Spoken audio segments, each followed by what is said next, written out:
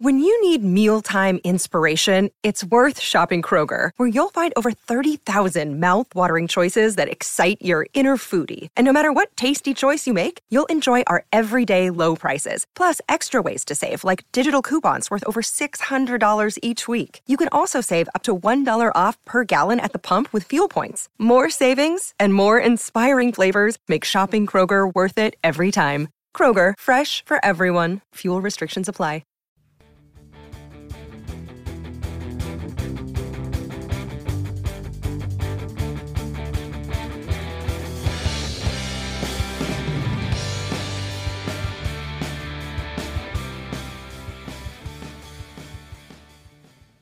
Ranching Reboot Podcast, episode 46. This week, we're back in the Eastus Media studio with my friend and neighbor Steve Stratford from Stratford Angus and Pratt Livestock. I think everybody will really appreciate Steve's perspective on the cattle market and the cattle business and what we can all do to start fixing some of the problems that we're having. All right, you ready? Yep. Well, Steve, thanks for being here. Thanks for doing this. I've been wanting to meet up with you and get something done for a long time, along the lines of a podcast or an interview, and I'm glad we finally got a chance to sit down and do it. And we're here again in Pratt at the Eastus Media Studio, and I'm glad we're doing this face-to-face, and I'm really glad we are, because I don't think that you and I would have near the same interaction we'd have on Zoom. So thanks for being here, Steve Stratford. You bet. Thank you, Brian. And that's probably why we're behind the eight ball in the battle that we're all trying to fight anyways, that we're all too busy to make time happen. I've wanted to be here before now, and there's always work in the way. So anyway, glad we made it happen tonight. Yeah. If you want to go ahead and lean back, just make sure that mic's a little bit close. Get comfortable. It's a fancy place. Yeah, it is. It's really nice. I appreciate Cody letting me use it. So let's start off and let's tell the listeners a little bit about Steve Stratford and what you do these days, Steve. Oh, there's not a lot glorious about what I do, Brian. We sell a couple hundred bulls to probably the 100-mile radius, basically. Some go outside of that, but to a lot of the local ranchers around here. Have for a long time now. I don't know, 10, 15 years. And that's Stratford Angus. Mm-hmm. Then since 15, 16 years old, I've ordered bought cattle, and of course that probably progressively has got bigger. But as of today, I purchase probably 50 to 70,000 cattle a year for feed yards, non-corporate feed yards, I might add. And that's with the barn here in Pratt Livestock. Now that's kind of separate from the barn. I mean, my order buying's separate. Okay. And then I come on to assist the Lewises in running Pratt Livestock for the Winter family. So kind of do a lot of the jobs nobody else wants to do there. But I do get the pleasure on Tuesday, Wednesday of sorting off a lot of the cattle that we have. Yard manager Roger Ponick does that also, but we're busy like today sorting the cattle. So I get to be on the ground with 150 to 70,000 cattle a year that we market through there, and it's a fun job. I love it, and I've loved it for a long time. I just like to see the people that we work for stay in business. There's no doubt. And I think that no matter what side of the regenerative or conventional fence anybody's on, there's no argument about it. Our rural communities are dying, and one of the things that you've said that I absolutely love is cows build towns. And I think there's a lot of fundamental truth, and we can definitely circle back to that later. You kind of opened up by talking about, some of the problems we're facing, and I want to get this show out next week. And have you seen the thing they did at the White House? I think that was yesterday. It was almost 2 hours. They put I watched about 30 minutes of it on YouTube, but the Biden-Harris administration is talking about what they're going to try to do to address the situation that we're facing with the meat packers and consolidation, and not just us beef producers. I mean, they're talking about helping the chicken and the pork guys out too. Are you familiar with any of that? Mm-hmm. What do you think of what they said they want to do? Is there anything legislatively in the pipeline that you know of that could actually bring some relief? I mean, they're talking about strengthening the Packers and Stockyards Act. They're trying to blame previous administrations for weakening it. It's like, we don't need to, I don't think we need to strengthen any laws on the books. I think we just actually need to start enforcing them. Yeah, that's exactly right. The laws are there. And 100 years ago, we knew exactly that what's going on today didn't need to happen. It would adversely affect our ag producers and the consumer. And here we are. That frustrates me as much as anything. You know, when those laws in, I think 1921, if I'm correct, were put in, there was 5 or 6 of the major packers at the time. I think it was 5. I think I thought it was 5. And it was like 55% is what they controlled. And we knew that was too much for the consumer and for the rancher, and initiated those laws. Well, today you've got 4 with 85%. So it shows you what a piss poor job they've done at enforcing that law. And it's not because the PNS is understaffed or they don't like going around forcing laws. For instance, in my order buying, you know, I have to file a yearly report with the PNS. If I'm 30 days late filing that report, they'll show up at the sale barns I work at and cease and desist and shut you down. Really? If you don't fill out the paperwork. What's that paperwork? I'm not familiar with that. Oh, it's the foundation of the paperwork is to require an order buyer to be bonded. Okay. So under PNS rules, if I buy cattle for anybody but myself, I have to be bonded. And that's for financial responsibility and liability, right? But any sale barn in the country will tell you that those bonds ain't worth the paper they're written on. They're just an insurance policy, and they're going to do everything they can not to pay it, so on and so forth. And if a big order buyer tips over, they're never bonded for enough of what they tip over. But that's beside the point. But the PNS report for me is basically the total head count per quarter and the total dollars per quarter. And then you have to be bonded for your highest quarter. Okay. And so you send in that report, and they tell you if you got to raise your bond or not for the year. Can you scoot just a little bit closer to the mic? But anyway, they enforce that wholeheartedly, and they have a big staff enforcing that. To the point of, if we have a guy wander in and he's buying 25, 30 calves for his neighbor, when the PNS comes into a sale barn, asks for a run out of anybody that got paid commission, if those people charge a commission on 20 head, they'll be sending them a letter and breathing down their throat, you know, for a total dollars of commission of maybe $1,000 for a year. Yeah, that's kind of like they're trying to scoop up peanuts. Yeah, and they won't enforce the laws against the packers colluding and owning livestock and so on and so forth. So it's obvious that the corporate power and the corporate money has got them to ignore those laws. It's not lack of staffing, lack of interest. You know, they get in all of our business, so they've just tried to avoid the laws of the packers. And I'm sure they probably get some special carve-outs and provisions in those laws that, you know, some of that stuff applies to little guys like you and me, but doesn't apply if you're over this kind of a scale. Mm-hmm. It's disturbing that things like that happen. And those are the kind of things that happen, like, you know, some of these agreements that we need to talk about, like alternative marketing agreements, these backroom deals that are a handshake and probably not even written down.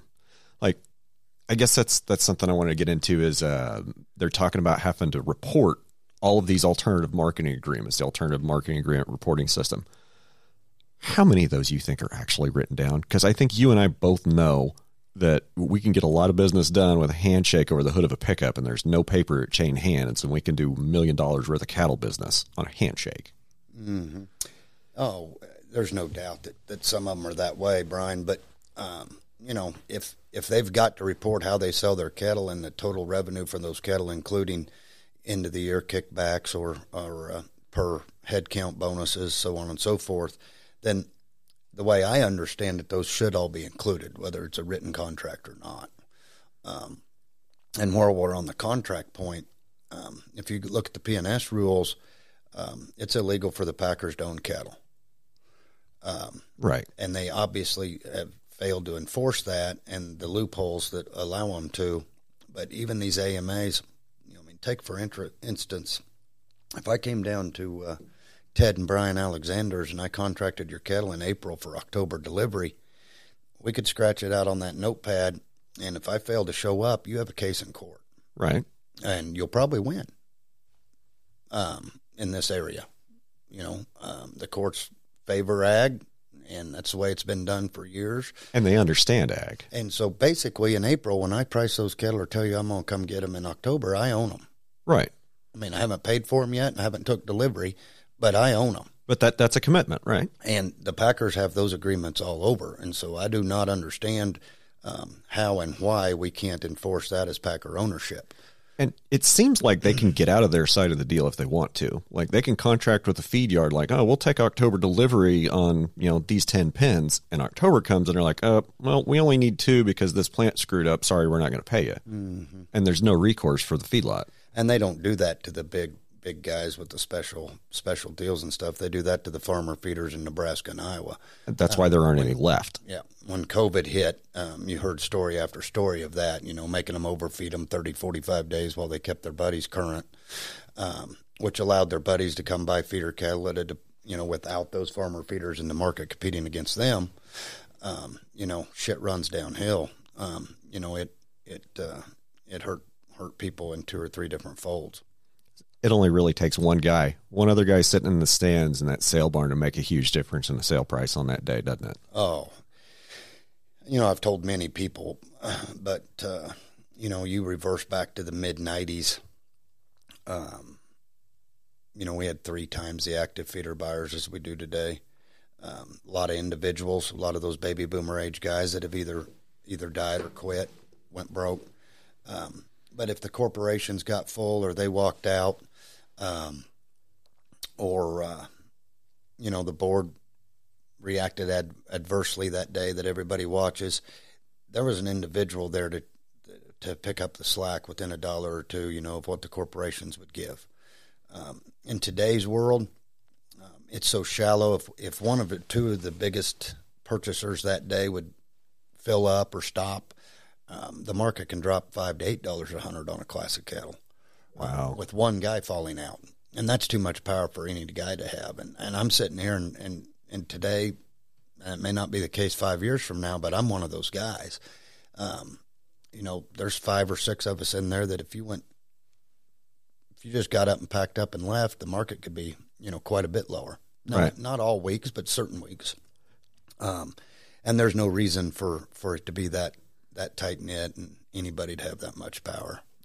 My friend that used to live west of me down the river, I think you know who I'm talking about. I don't want to mention any names, but he's left the area.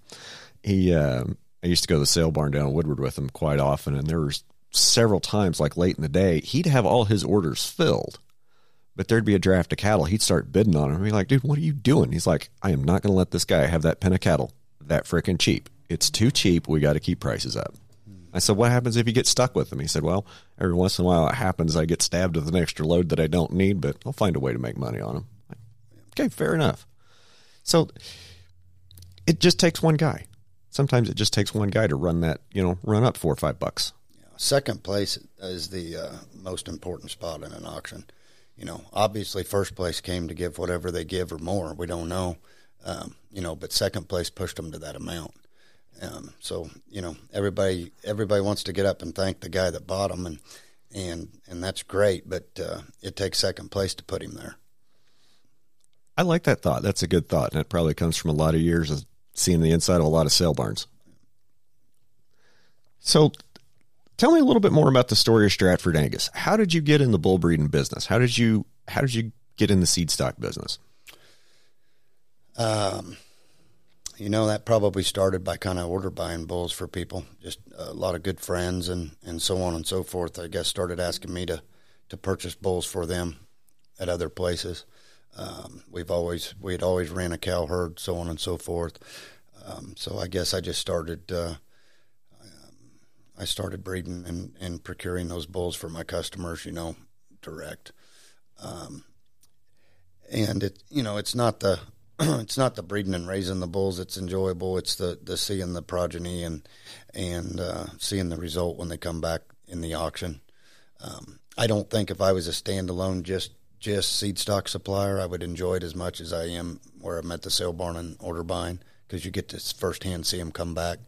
I could imagine that's pretty rewarding. Yeah, there's other seed stock guys that do that, most in the Northwest, but very few in this immediate area, get their hands on them again and again, and then get the feedback from the feeder end.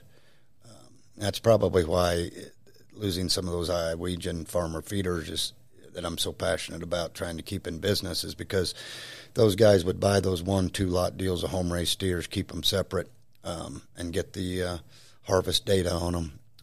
You got a lot of feedback from those type of guys, to where the big feed yards commingle them with cattle from other barns. There's a lot less traceability. So the whole chain makes supplying the bulls fun.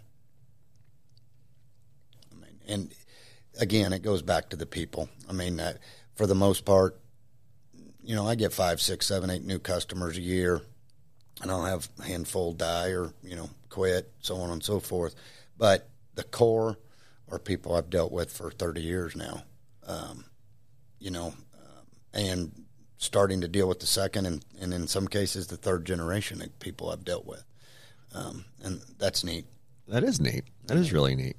So what type of bulls do you raise? What are you looking for phenotypically? We want a bull that's pleasing to the eye. We probably don't do that to the degree of some more of the show calf type cattle, right? Because we would err to performance, conversion, and carcass also. Yet we live in south central Kansas, so you've got to keep downward pressure on milk. And we're probably to the threshold now that we're starting to make these females for this country too big. So the last year or two, we've probably started capping that growth. We've got just too much power in these cattle now. How big's too big on the cow? That varies. Your management versus my neighbor's management's, two totally different things, and their resources are different. So that varies. In this area, I would say 90% of people probably need a cow that weighs 11.5 to 14. You get any bigger than that, which we are on some of these cows, it's too big for this country. And I think maybe on the lower end, like a lot of mine are 600, but we're trying to breed that up, and I think I'm trying to shoot for about a 900 to 1,000 pound cow. But I'm on a lot hillier ground than you're probably familiar with up here in Pratt County, and I think I need a lighter cow to be able to travel up and down the hills and be able to cross all my bogs and swamp lands efficiently. As long as we can get the gut capacity and keep a decent frame size. Yeah, and then you've got to have that performance at the next level, and that's what the catch-22 is. I think these cows have got too big to be profitable for the rancher if you take into consideration the feed requirements and the breed back longevity of the cow. Yeah. Now, if we were getting, as a rancher, if you were getting your share of the retail dollar, then that added performance that you're supplying the industry, if you were getting what you deserved out of that product, would counteract a lot of the ills of that bigger cow. The way we are now, working on a smaller margin than we were in 1975 as a cow-calf producer, we're basically programming and breeding these animals for the packer. And so all the ill effects of that performance and that size of that cow is falling at the rancher's expense. Because the bigger cow and the bigger carcass per animal makes the packer more money than a smaller animal. Correct. And you and I have had this discussion previously. A smaller animal is more profitable for the rancher, but it just might not bring a whole lot at the sale barn or for the packer, which is why they don't sell well at the sale barn. And everything's so performance-based. These Western Kansas feedlots, they're all, on monthly comparison data between the feed yards of conversion and gain, all the feed additives and the implants, and just everybody's grade card is off performance. And like I say, that's fine. If we were selling $1,500 calves, you can take an extra 5%, 10% open cows. You can turn your cow herd over every 6 years instead of every 10. There's a lot of things that increased market share would allow you to do and supply what the packer and the feed yards are wanting. The way it is now, like I say, all that cost is falling on the rancher. They're going out and giving the $5,000 to $7,000 for those bulls that are designed for the packing industry, not designed for Barber County ranches. Right. And after a year or two out in the grasslands of the Red Hills, they look a little bit rough. And trust me, I mean, what's very unique is that I get to breed bulls. I purchase feeder cattle for feed yards.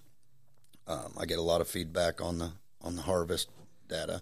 A couple things you probably don't know, but I have very good friends in smaller scale packing, not corporate packing. Okay. A lot of friends in the meat business. My brother-in-law has Colorado premium beef. Is a further processor. I didn't know that.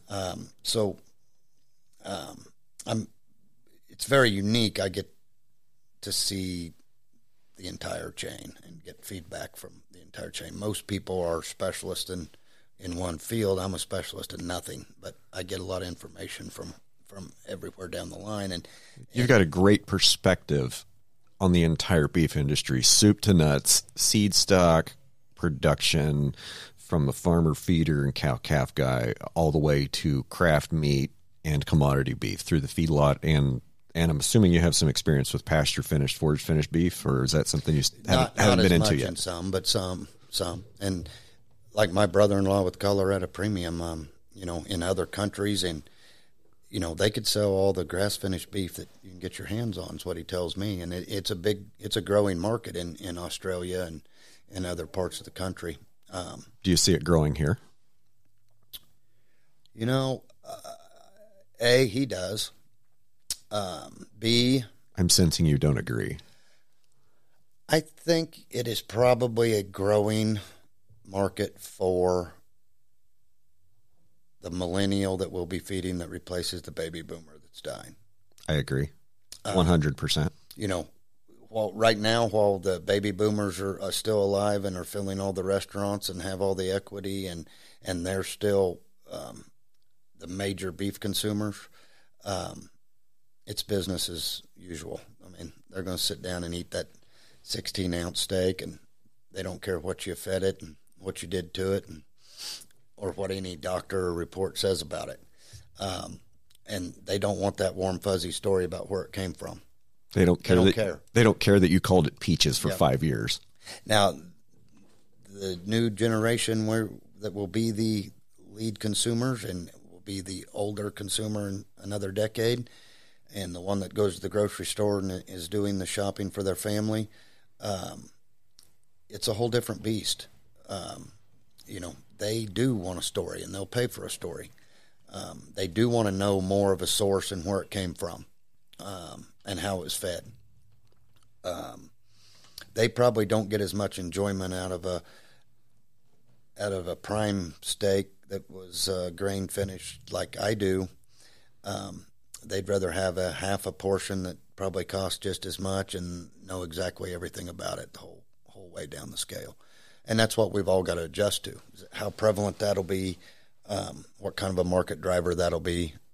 But I think it is an volume market. Okay. Have you started to maybe select some bulls for forage performance? Personally, no. I don't have anybody right offhand that is doing that.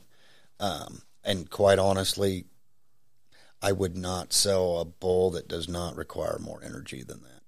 Okay. I mean, you won't like I liken it to, and this is one thing that we don't do a great job of educating bull buyers on. some people come give a lot of money for the most high-powered, high-growth bull that you've got. But then they feed like they've got a 900-pound cow like you're going to run. And so their progeny is probably smaller than it was 20 years ago.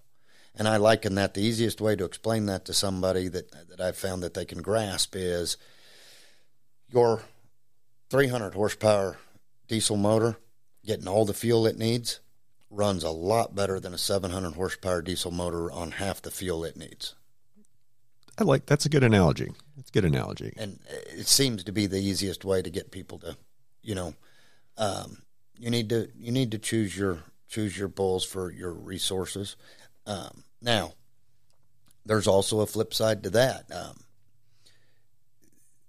Like this time of year, lighter cattle, head dollar wise, will get awfully close to a bigger one. People taking them to grass to the August feeder board. And even though you didn't get those pounds out of that cattle, that performance is genetically there. Right. And so the guy that takes them to forage, and they do have all they want next summer, come off grass, go to feed, they're aged, that performance shows up, and that guy's there next year to give too much. I have a really good friend that happens to be a neighbor and probably a leaser of yours, and that's kind of the model he runs. Yeah, well, I know exactly who you're talking about. We don't need to mention his name, but we are great friends, and I know he's used your bulls for at least 10 years. I mean, yeah, probably 20. Yeah, and it's really neat having him as a neighbor, because did you know that our fathers ran cattle together out there on all that property together back in the 90s? Yeah, I did. I was buying cattle for his dad in the 90s. It's a small world, isn't it? Yep. Yeah, my friend's calves, like, he blew the doors off the barn. Like, I was proud of him for that. That was amazing. So what you were talking about, like, educating a bull buyer, and one of the questions I have written down over here is who should buy bulls from you, and what are some things that you want to tell a bull buyer?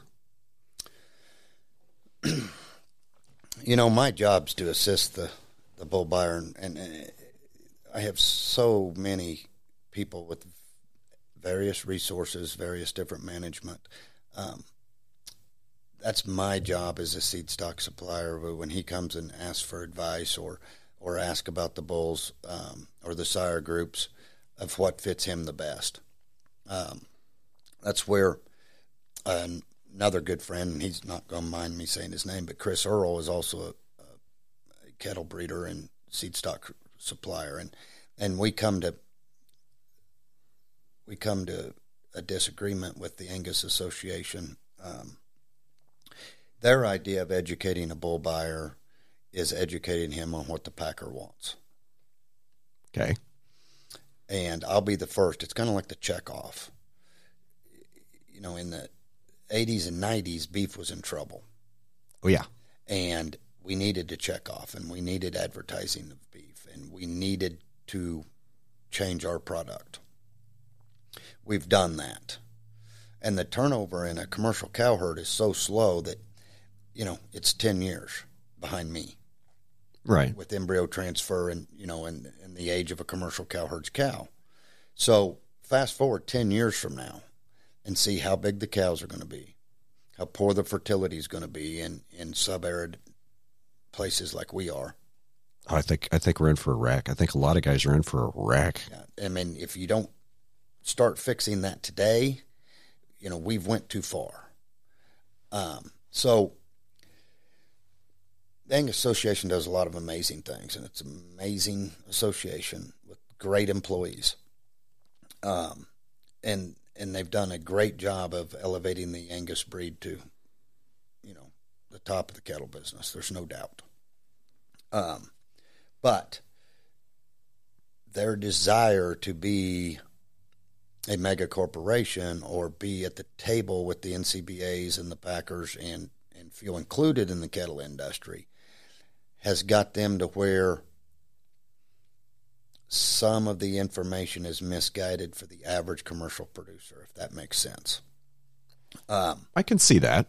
You can't have a blanket approach. It takes a different bull and a different seed stock supplier in Okeechobee, Florida than it does Pratt, Kansas, and a different one in Pratt, Kansas than it does Bozeman, Montana. I've had a lot of people,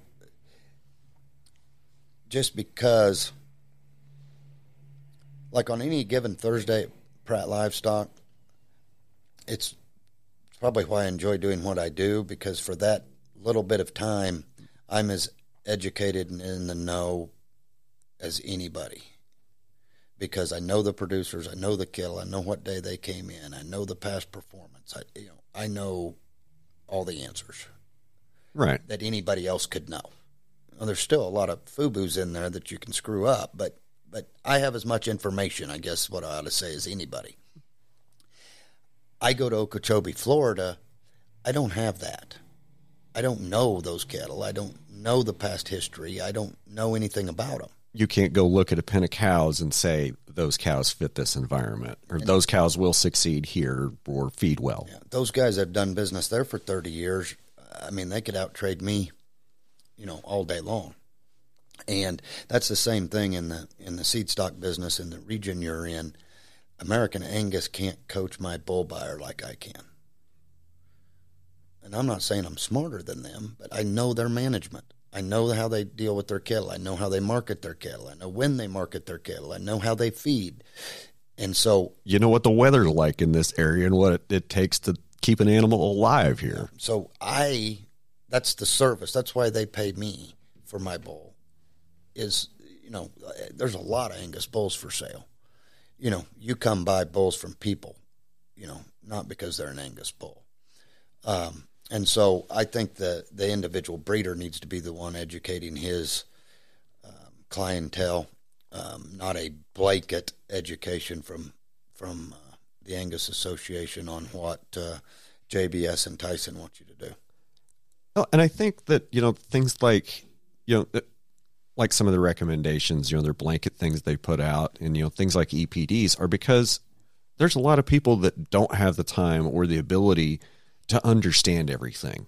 And they just need it distilled down quickly to something very simple that they can act on. Like, what's the best bull for my ranch? I mean, sure, you hear that question probably way more than you want to admit. And it's like, what are the best cows? What kind of cows should I buy? Well, how the hell should I know? I don't even know if you should own cows. But here's what I think. Your cows need to fit your environment. You need to have bulls that will succeed on your forage base and grow to fit your goals. And what breed is that? I have no idea. And you probably don't either. Nobody can answer this. Like, you can't answer these questions for everybody. The same exact environment need two different bulls. Some people keep heifers every year, and that female is going to have to work. Some of my biggest bull buyers, I purchase females for them. And so retaining heifers is not a concern. So that opens up a whole different deal. We don't have to worry about pedigree, and we don't have to worry about maternal traits. We're just selling pounds of beef and performance. Right. That is a totally different advisory role than the guy that keeps 30, 40 heifers every year and, maintains his cow herd that way. So that ball's moving all the time, and it's different. Like I say, two people living right next to each other need a totally different bull. Right. And, sometimes that could just be a difference of 2 weeks of calving season, or just, a change in feeding strategy. Or, what if somebody's looking for, trying to make those F1 crosses, or trying to make, a commercial animal to go into the commercial system and don't care about raising their own replacements. Mm-hmm. I think, and you can disagree with me if you want to. I have no problem with that. I think the only way to get good cows is you either have to grow them yourself, or you got to buy the ranch they're standing on.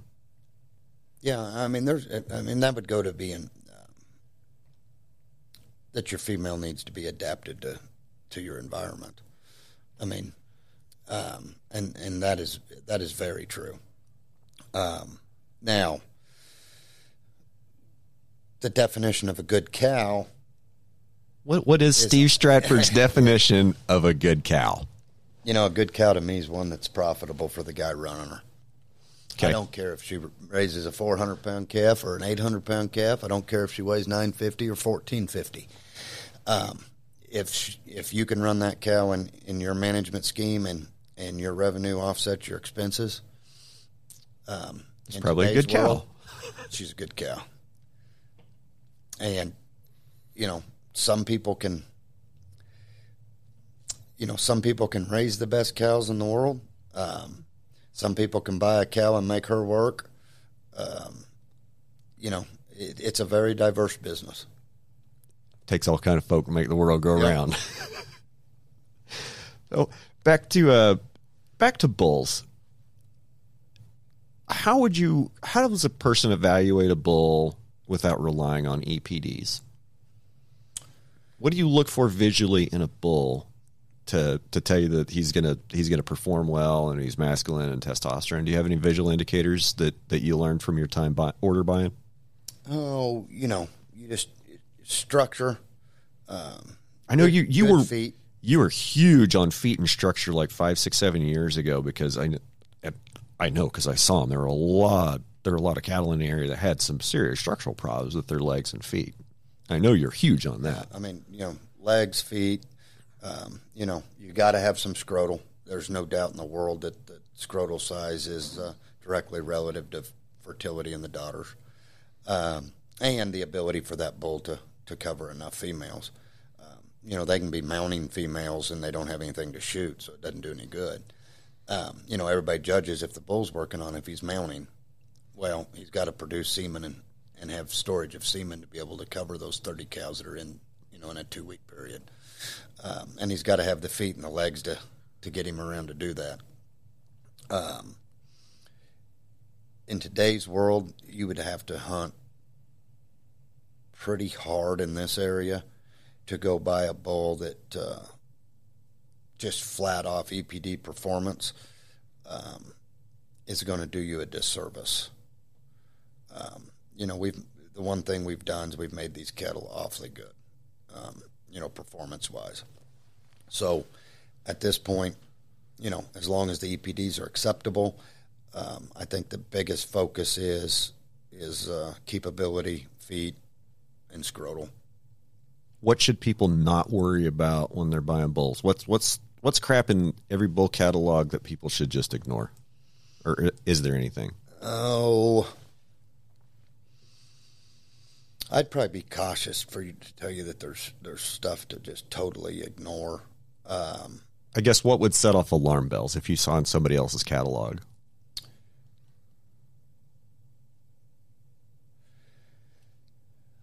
Probably what is misunderstood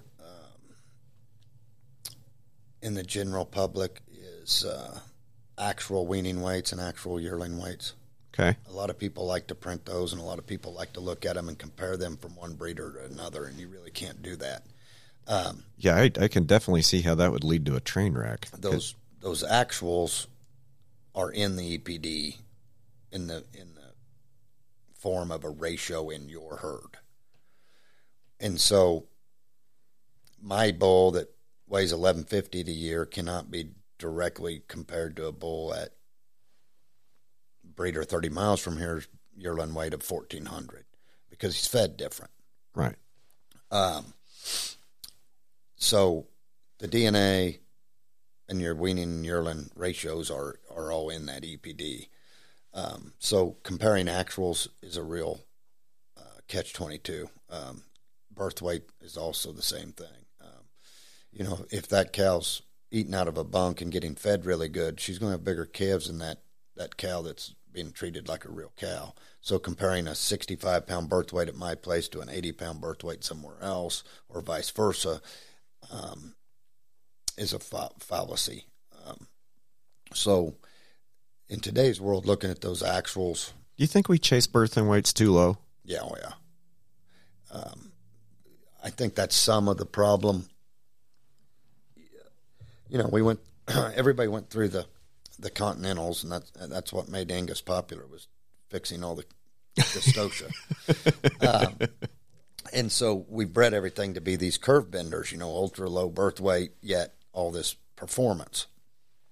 That has come into problems in every breed, but I happen to deal in Angus.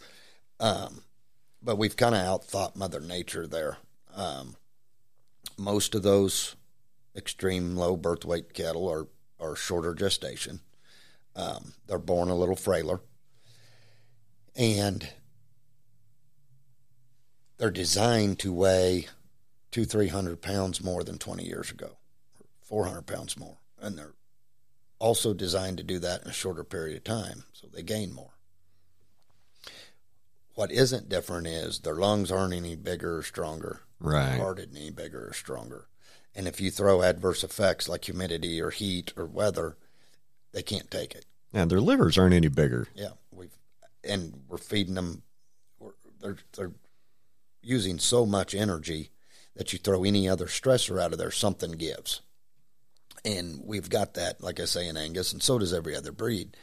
But the deaths at the feed yard are called AIP. And most of those, there's a lot smarter people than me working on it. But I think most of those are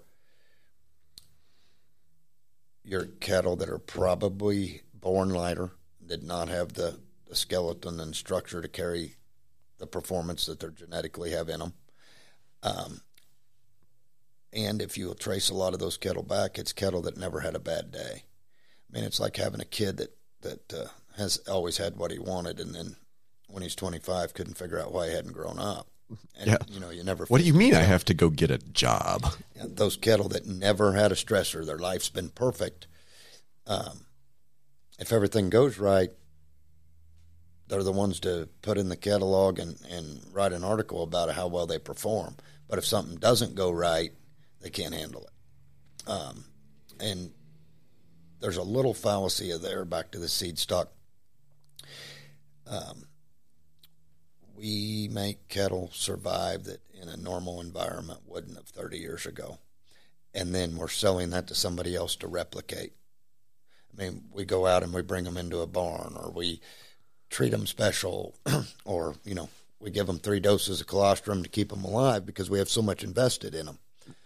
Well, 30 years ago, he'd have been frozen to the ground and wouldn't have been a bull that you'd have selected.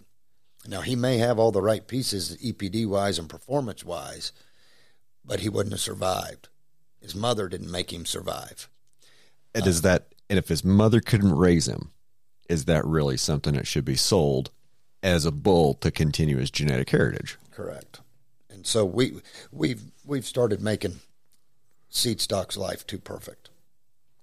A lot of places you'll see now, and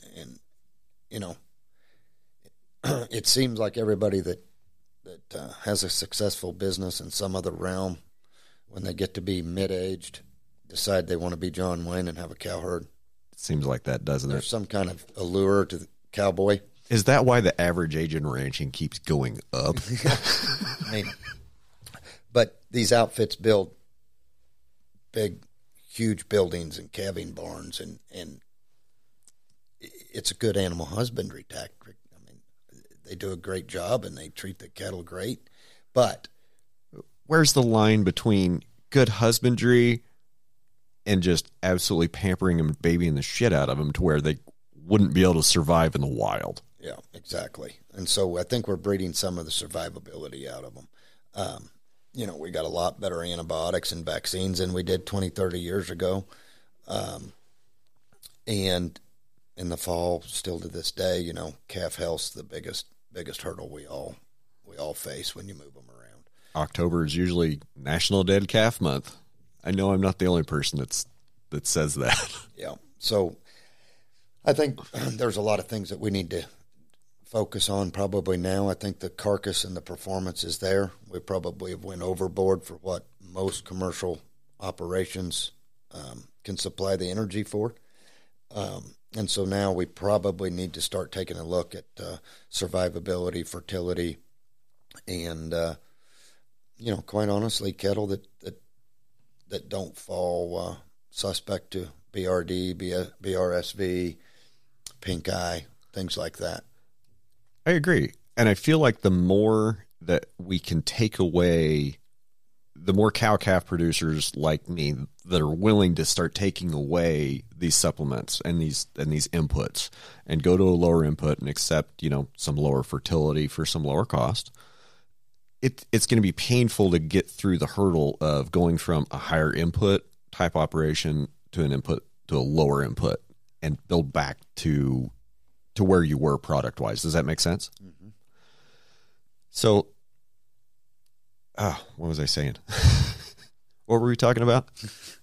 Just breeding cattle to be tougher, basically. Right. Breeding the survivability back into them. That's one of the things that really appealed to me about the Corriente breed. So, I don't think I've ever really discussed this, and somebody sent me a picture of this, and I'll kind of walk through it with you.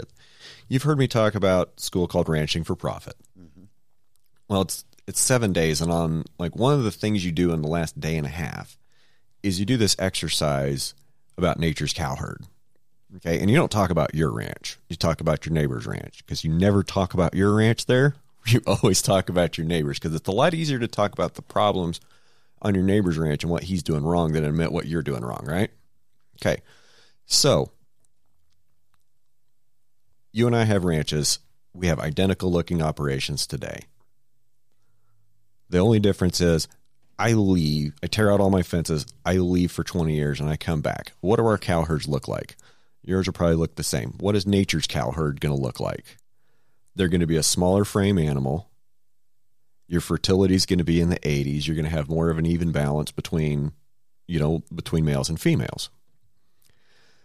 And if you could make one change to that nature's cow herd, like just one change, the change you make is the bull to cow ratio, and you make steers out of most of your bulls.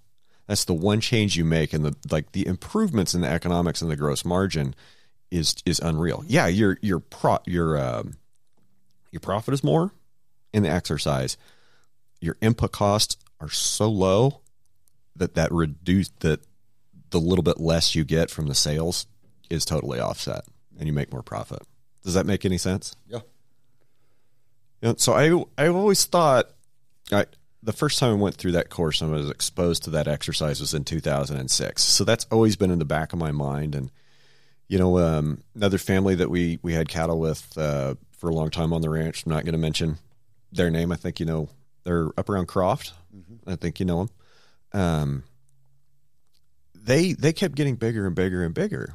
And over the years, I've been pressured by, various people to get cows and, told I should have my own cows. And I'd never really put much thought into it until a couple of years ago when I really started thinking about it and making some plans. And I started thinking about, well, what do I want? Well, I want something that's going to be small. I want something that's going to be efficient, something that's going to be fertile, something I don't have to mess with all the time. So that's what's steered me toward Corrientes, because that to me represents more of what an animal would look like if we weren't here trying to live here. Because that breed had 400 years of natural selection running around the desert Southwest without anybody screwing with them or feeding them corn or hauling them hay all winter or breaking ice for them, right? I mean, they had it pretty rough. Somewhere in my cow herd is some really good survivable genetics. And I hope that over time I can take those survivable small frame genetics, upgrade that carcass a little bit, but keep the low input and have a good product. So I guess that's kind of where I'm at. And you probably, there's no doubt you can. The challenge there is going to be if you're going to keep replacements, to be able to keep the female you want, but supply a steer that the market will purchase, unless you market yourself. And I think I'm going to have to market myself. And the conventional commodity production system is not for me. That doesn't mean you'll never see me at your sale barn. Right. It's just not for me. And I have kept all my heifer calves the last 2 years are still out there with the cows. They're living with the cows. Like this year's calves were only separate from the cows for 47 days, and they got dumped right back with them. They went to wheat pasture and had just a minimum of feed. I'm not babying them. I'm treating these heifer calves from birth exactly like the cows I wish they were. And hopefully that drives me to my goal. It sounds good in theory, right? Yeah. And I imagine you'll like that female. And if you can, whether it be grass-fed or or more conventionally fed and sold off the ranch to the consumer, that animal probably supplies a carcass that is very appealing to somebody buying a quarter or half a beef. In today's mass beef industry, that animal probably doesn't get big enough, probably doesn't have enough performance, even though it may be very efficient, to have a repeat purchaser come in the feeder cattle realm for it. Right. They're going to want them to finish at 14 to 16, and they'll probably finish a lot closer to 11 or 12. Right. And at 11 or 12, it's just going to be just as good as it was if it was, a bigger animal. Now, while we're talking about carcass size, like did we cover it earlier about how big carcasses make the packer more money? Mm-hmm. Well, we mentioned it. Can you unpack that a little bit? Well, I mean, it takes the same amount of time, effort, and energy, and to buy that animal, process that animal that hangs a 750-pound carcass as it does the one with the 1,050-pound carcass. So even though there is discounts for heavy carcasses, and more so off of small producers and retained ownership people than there is the big boys, don't kid yourself. They want a carcass as big as they can get one. I'm glad you said that, because I have heard in the last year of people that have taken exactly what they thought the packer wanted, a 1650, and owned it all the way to the packer door, and the packer just absolutely butchered him on price and didn't give him anything for him. And the next guy in line brought in a pen of 1,200 pounders and got a premium. And it's almost like a lot of this stuff doesn't make sense. And I bet some of it circles back to those alternative marketing agreements that are secret backroom deals. Yeah, the big outfits, the mega corporations, the people that feed 120, 30,000 cattle and more, they have a different grid than your neighbor or my neighbor retaining ownership in their cattle. Basically, and that's why I said as seed stock people and people that sell bulls, our focus needs to probably cap on the growth here, not only for the cow size for the rancher, but we're actually making an animal that if you take some of these performance calves right now and you put them out on wheat and you make them weigh 9 or 1,000 on wheat before they go on feed, they're going to, in order to be fat, they're going to provide a carcass that 30% of that pen is going to be discounted for heavy carcasses. The AMAs, and like I say, the big feed yards, they have allowances for those heavy carcasses. They don't get discounted. Your same neighbor that we were talking about earlier, father put a pen of kettle, home-raised kettle on the grid, would have been out of our bulls. Kettle gained 5.1. Wow. Convert 5.4 to 1. Did everything you can ask them to do. Yeah. But there was about 30% heavy carcasses. But there was 15% prime and 55% CAB. Long story short, the discounts for the heavy carcasses allowed the packer to steal the prime and the CABs. Where a big corporation feeding them wouldn't have got discounted for those heavy carcasses. Some of them were 5-10 pounds over the 1050 threshold. And so, here's my problem there. It makes me angry to hear things like that. Yeah. If in that packing house there was a separate box for the 1050s and up, and you saw them at Walmart, rolls of burger and T-bones and steaks that were 40% cheaper because they were 1050 and up. And the same thing with the over 30s. In the mad cow era, there was a reason that there was an over 30 discount because it did have to be kept separate. It was not exportable. Now that's not the case. There's no over 30 restriction anywhere. So there's not a separate box for the over 30s either. But it's still an extra cost for over 30, isn't it? Don't they have to do something else with the head and the spinal cord? I'm gonna ignorant on that, but I don't think so. Okay. Not unless it's a hard bone now. Okay. But I stand to be corrected, and maybe I'm wrong.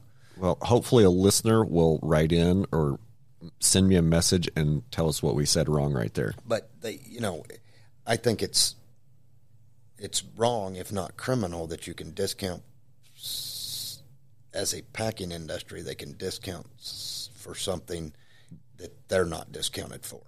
But they're discounting something that they're charging a premium for. I mean, like, the only way to get those giant tomahawk ribeyes is a giant carcass. And I think it's silly to pay $40 for a $20 ribeye steak just because it's got the bone still attached to it and the butcher had to do less work. Good job, marketing agencies, on that one. But the only way to get those is from those big carcasses, and that's where they get their premiums from. But we're getting screwed on our big carcasses. But that's what they're asking us to make.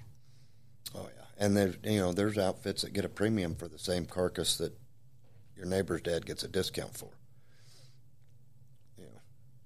With their special grid. Yeah. They want certain places with a lot of cattle to make those 1,700 pound cattle to provide that plant with the tonnage to keep them out of the market, to be able to buy the cattle that have retained ownership of a rancher's cheaper. I mean, it makes business sense. You can't argue that it. You can't argue about that it makes business sense. And the same thing, without the restrictions on the imports, the South American meat coming in here, I think that's the packers a ton of money, because you take those retained ownership cattle, and if you're not an AMA or you're not a huge feed yard, basically they make you feed them 2-3 weeks longer than you should. So here comes your Yo grade 4 and 5 discounts off those prime and CAB carcasses that they make a ton on. But then they get to discount you for the 4s and 5s. Well, the fat they cut off the 4s and 5s, they mix with the South American import and then sell to an American consumer with a product of the USA label on it. Minimally processed. And so, again, you're getting discounted for something that then they're turning into a profit center. Right. Now, cry over spilt milk. They're better at their job than we have been. They have a lower cost of labor. They have lower cost of operations. They don't have to pay $60,000 to go buy a new pickup to put a $15,000 bale bed on to feed cows. Mm-hmm. Their cost of doing business down in Brazil is cheaper. And we should have been more proactive a long time ago fighting for our position, but everybody was home making a living. And quite honestly... Well, we had the checkoff telling us that imports were okay. Yeah, that we had to balance the imports because we wanted to export, and we had to balance those out, and that the imports were benefiting the American cattlemen. I don't see how that happened. Yeah, and that's what I think everybody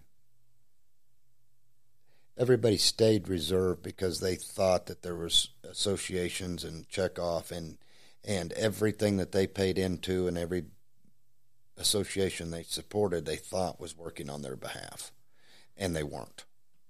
And that's how we found our place, where we're at now. Well, I think everybody probably understands the checkoff well enough. So the checkoff's funded by every time I sell a cow at the barn, I pay $1, the barn pays $1, right? Just you pay the $1. Just I pay the $1, okay. And that's to promote beef. The problem I've always had with the checkoff is I'm not in the beef business. I'm in the grass business. I'm in the cattle business now, but I've always been in the grass business. Now I'm in the cattle business. I'm trying to be in the beef business on my own scale, on my own terms. But for the most part, the checkoff promotes a product that we're not selling. They're promoting the product that the packers are selling, and the packers are dependent on us, but at the same time, they also get to set the price. And they're the only entity in the chain that does not pay the checkoff. And I was going to get to that. They don't pay the checkoff, but they're the prime beneficiaries of it. And, we talked about how the checkoff has told us that, these imports are a good thing, and these checkoff, and, they're good things for the American producers. I'll come out and say it. JBS, I wonder how many cattle are owned by JBS that like aren't actually owned by JBS, that they have control over, that they're raising in Brazil, that they're importing here and selling.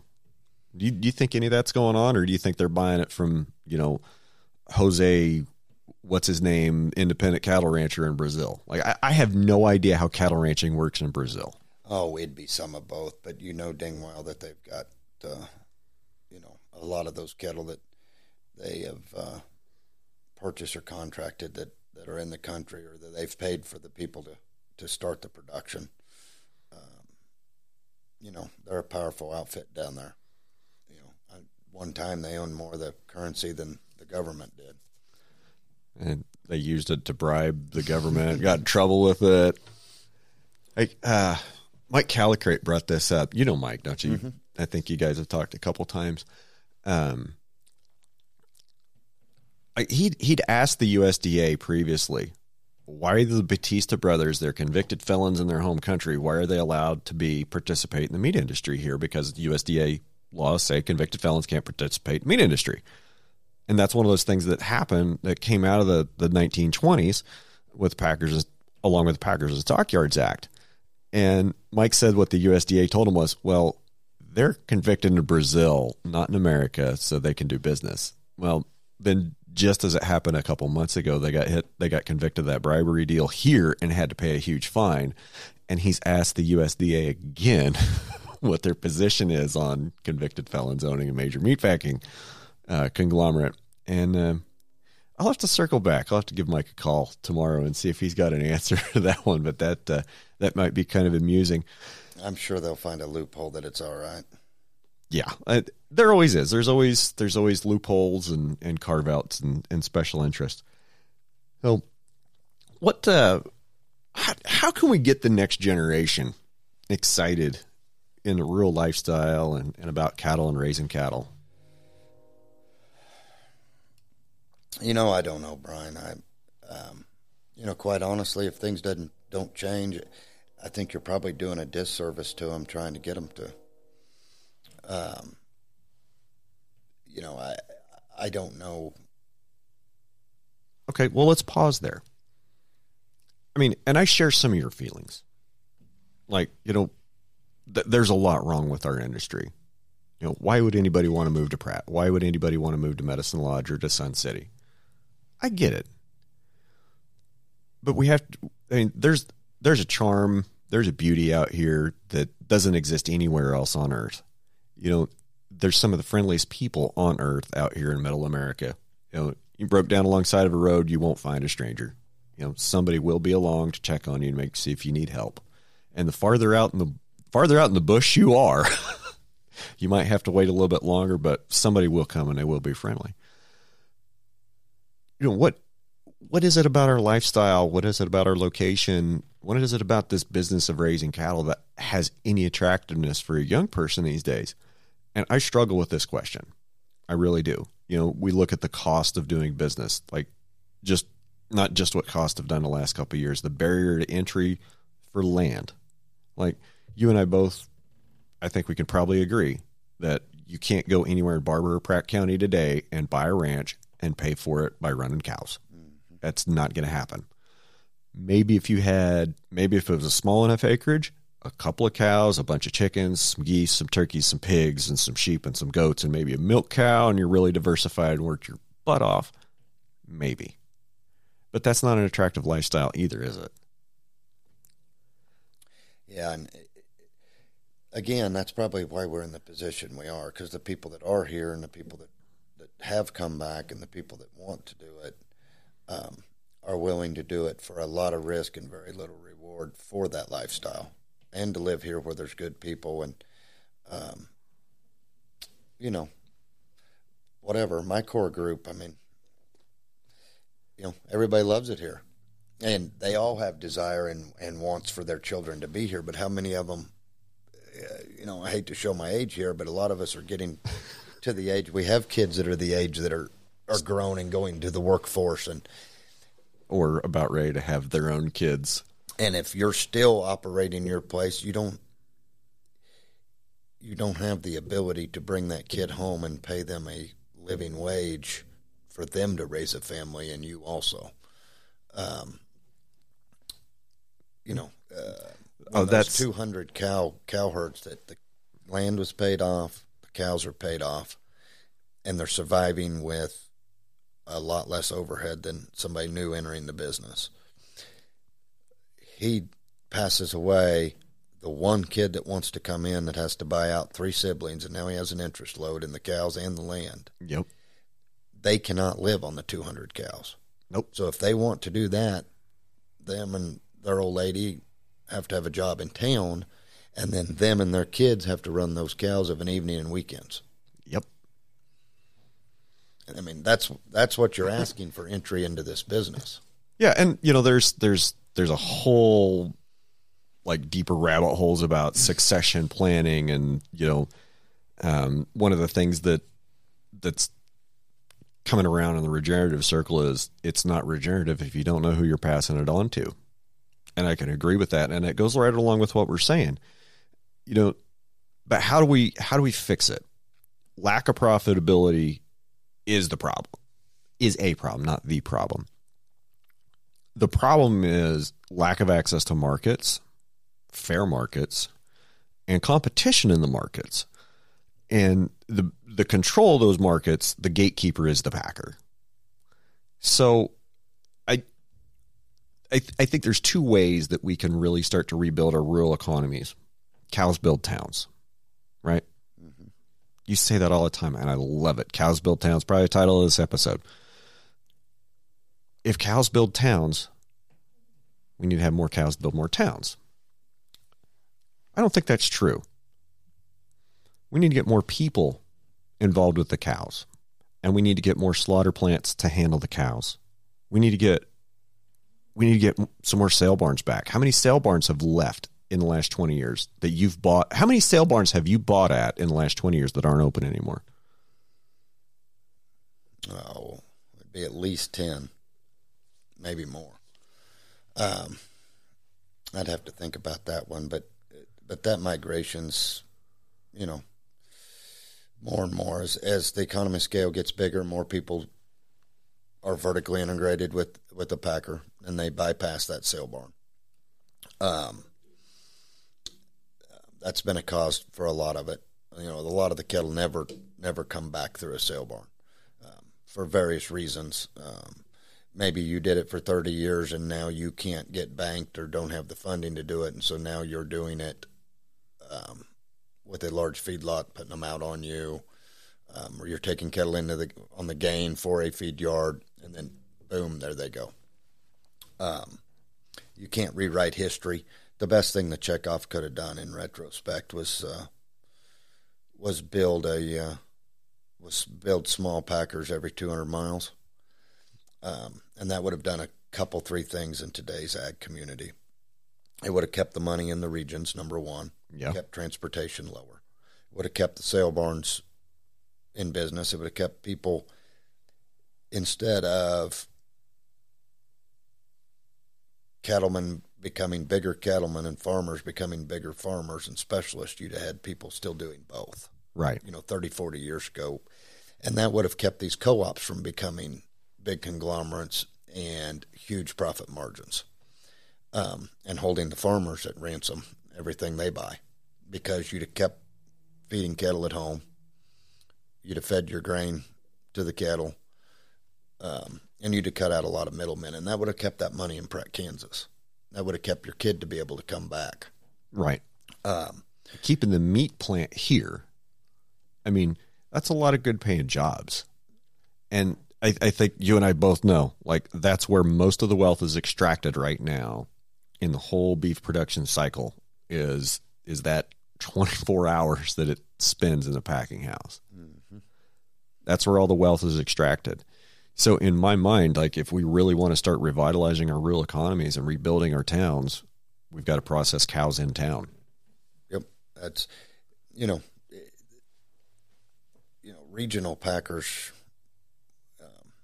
was the way to go. It would have kept a thriving farmer feeder, local demand. We wouldn't be shipping the things 400, 500, 600 miles. Then we wouldn't be sending them all to a packer that half of them are foreign owned even the Packers' profit doesn't stay in America. And I think that's definitely one of the more disturbing things about the Packers is two of the biggest are foreign-owned, JBS, Smithfield, and Smithfield, their money goes to China. JBS goes to Brazil. Yeah, we have such a small amount of Packers, it's almost like in today's world, it's a favor to us that they will process them. If you had those local Packers, they would have worked downhill with the producers to have that constant supply and have that product they needed. You probably still would have seen quote-unquote vertical integration, but it would have been vertical integration to make that local Packer / community / rancher survive and all be profitable, not vertical integration of, hey, you've got to work on a $25 head margin or we're not going to deal with you. Yeah, it always blows my mind how the Packer can say, well, you're just going to work on this margin and that's what you're going to do. Like, that doesn't work like that for me. It never works like that. And we've lost the cattle cycle. NCBA wants to claim it's still alive, and they all want to point back to 14, 15 when the cattle market got good. But I think one of the big misnomers and something that probably people don't understand there is that even with the reduced numbers then because of the drought, the producers' leverage did not take the market where we went. We did not have leverage there. Right. What happened there was drought was front page news on everything. Cow herd being smaller was front page news on everything. And the funds got into the CME and ran that board up, and the Packers knew it was a freight train and they had to buy the board. And so there was self-fulfilling prophecy. They were along the board. The funds were along the board. The more they gave for the fat cattle, they netted them the same. You got to explain that to me like I'm 5, because you're using high-level cow trading terms that I just don't have burned into my brain yet. Well, like in the CME, the theory of that was to be Chicago Mercantile Exchange pricing structure and a risk management tool for producers. Well, that's turned in today that the algorithms and the funds are the biggest players in that.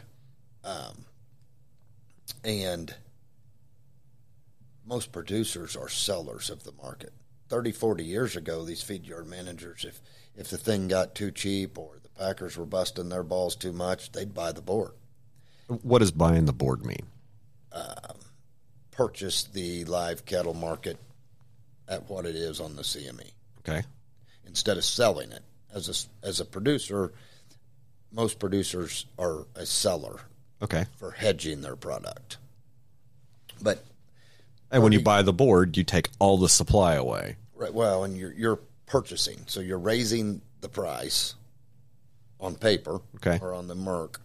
But you had cowboys that would buckle up and try to combat the Packers selling the board to buy cattle cheaper by buying the board. In today's risk cycle, that just doesn't happen. But the funds are the major players in the board. And so managed money is the one playing all the markets. It's what gets into the grain and runs them $2 too high, and then they correct. And same thing. Well, the funds are what drove the cattle market up. Okay. I mean, it wasn't the fact that reduced numbers give the producers leverage, and we demanded that. Okay. So basically what we're sitting here for what we used to call a cattle cycle, or if we're waiting for numbers to decrease and return leverage to the producer, that's not going to happen. You think the cycle broke? It's what we're waiting for is the cow herd reports to be smaller, managed money to decide, oh man, there's less cattle around here. They purchase the board, run the futures price up. Packers get scared. They buy the board to get the next year's inventory, which runs the price up even more. Then people start selling cattle faster. Cattle more come turnover to town with less weight, which takes off carcass weight. And it's a self-fulfilling prophecy just for a little bit. Which will drive prices up, which will spike prices. Mm-hmm. So I've talked to, a little bit about the cycle with, several other friends, and the consensus seems to be that the signals are that cows are about ready to start going up, that appreciate. Would you agree with that? I think so, but it's probably not going to happen as fast as we think it will for a couple reasons. 14 and 15 got wild and furious, and a lot of those cows on a 5 or 7 year note, people realize they give way too much for them. Yeah. Number 2. And those are just all coming out of inventory now. Those should be coming out of production. Not very many ranchers buy cows. Most ranchers raise cows. And so farmers buy cows. Today's farmer is becoming less of a stockman, not more. I would definitely agree with that statement. Farmers are getting bigger, more specialized. So I don't think that female market's going to be as increases dramatically as even the calf or feeder deal will. I think the lack of players in that market is going to keep a cap on that. You think we're just going to see a soft bump, not a mountain like we did? Right. Not that they can't appreciate, but it just,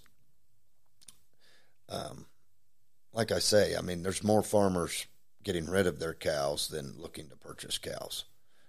They want to farm more acreage, and especially with grain prices where they are, they're going to be professional farmers. They're not looking to be stockmen also.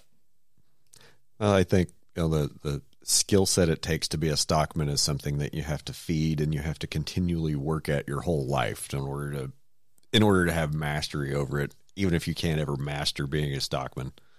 So what, other than building more regional packing plants and spreading out some of this packing capacity and opening up some of these marketing channels, like the problem with these big mega plants is they're designed to run a specific kind of carcass, and the people that buy for that plant, they're going to buy specific kinds of cattle. Like, there's cull cow plants, and then there's plants that only handle steers of a certain weight, right?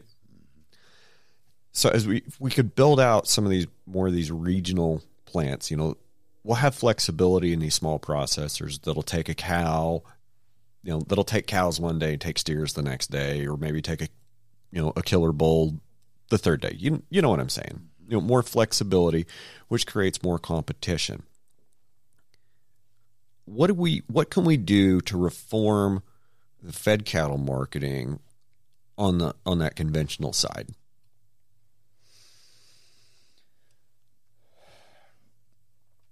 Well, the number one thing that we could do is enforce the packers and stockyards laws.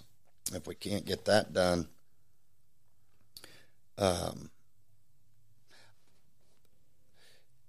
I guess I'm a bad guy to ask because we've been jumping from the rooftops and we think we get some steam or think there's going to be some assistance, and the legislators don't have any idea about our business. Even the ones from the ag states. There's very few that are educated or versed in. The first hurdle is that you've got to go through a 2-hour animal science lesson with any legislature you talk to. This is a cow. Yeah. This is a bull. This is a heifer. The next thing is our political systems ran on money, and we don't have any. Everybody we're fighting has a lobbyist. And everybody we're fighting donates to put the right candidate in and their opinions are bought off from day one. They're told what to think on a group of issues by somebody that hands them a check. So I hate to be Debbie Downer here, but I'm not so sure that the rancher or the producer has a lot of chance in this fight until we come up with funding to supply a lobby on our behalf. That's just the way the rules and the laws in this country work. Okay. We can play around with that for a minute. How would I wonder what that would look like. So do you think we could maybe get checkoff funds for a producer-led lobby?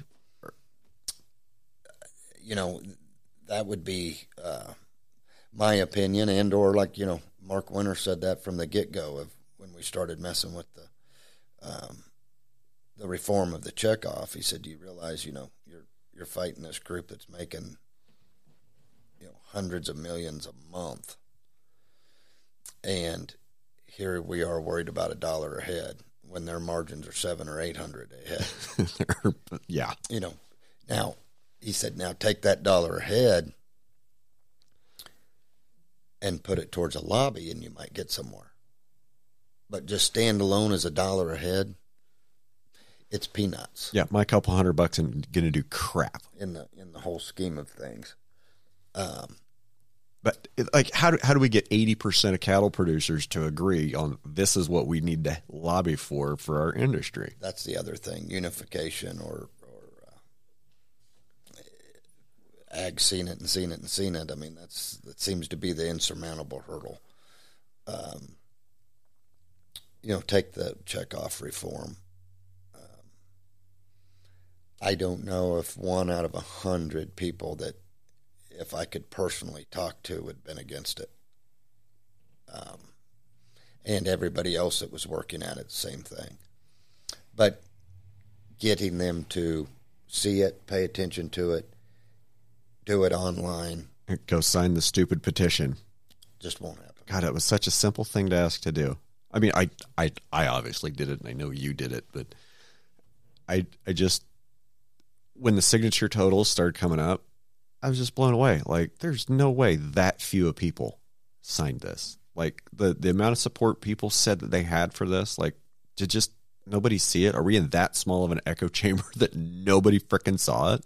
If you had time to sit at every sale barn for 2 months straight and personally talk to everybody that brought cattle in, you might get it done. Because they'll sign it if you're there in person and somebody presents it to them. But if it's just laying on a counter or you're asking them to do it electronic, scroll. You just don't get the traction.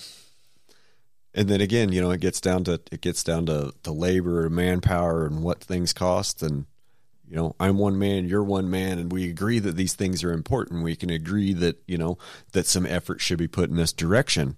But at the end of the day, you know, I'm going to get up tomorrow and cows got to be fed. Ice is going to have to be broke. Fences are going to have to be checked. You know, you've got stuff to do. We've got animals to keep alive. We've got, you know, the producer's real power, and it frustrates me that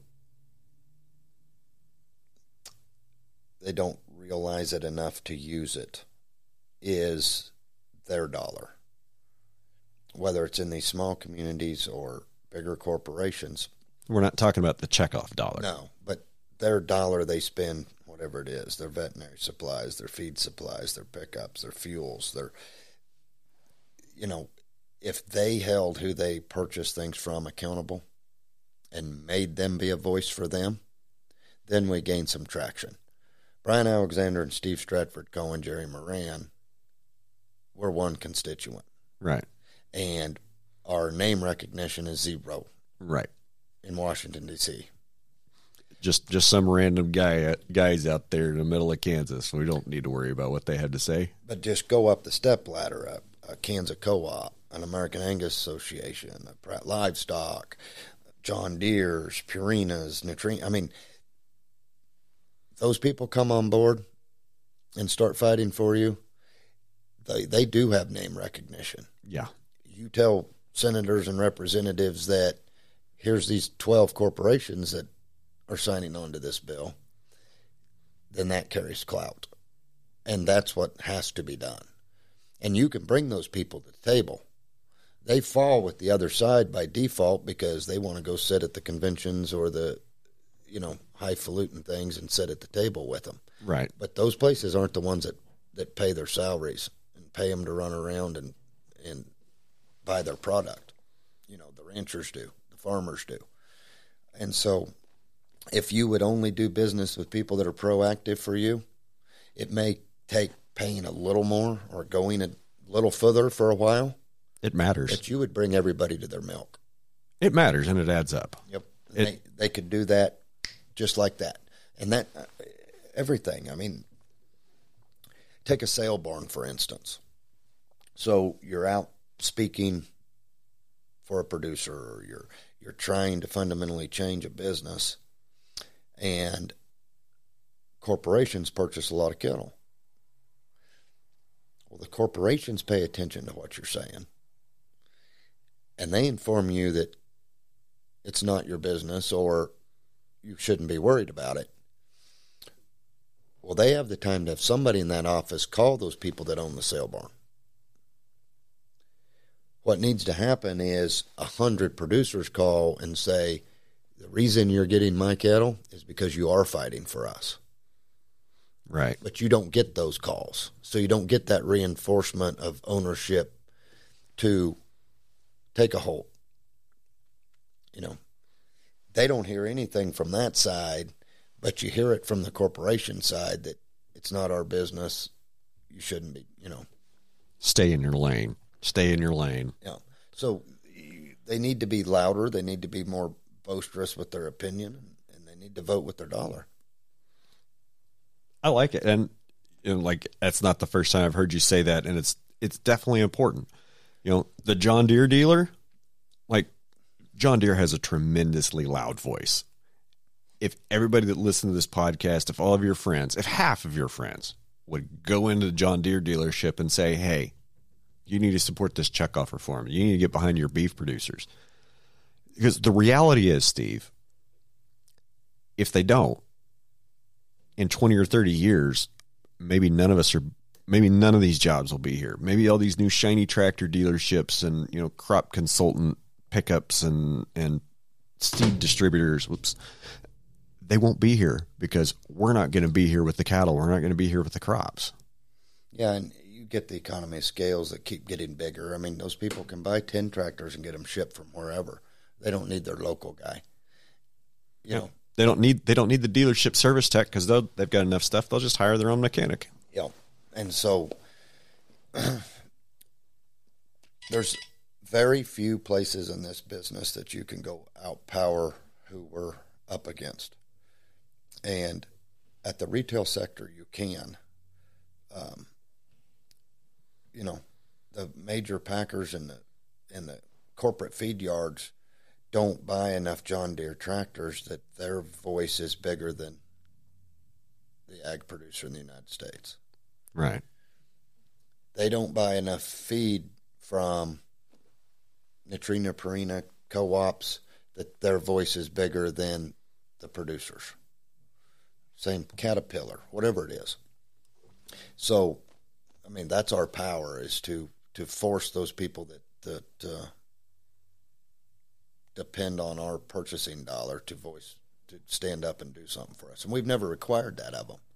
How many producers do you know that say, I buy cake from here not because it's $220 a ton versus $240, but because this guy's doing something for me other than selling me the cake? Right. You know, same product, two different guys. One might be $5 more expensive, but he's the guy that comes around, rides around with me, looks at the cows, makes a recommendation.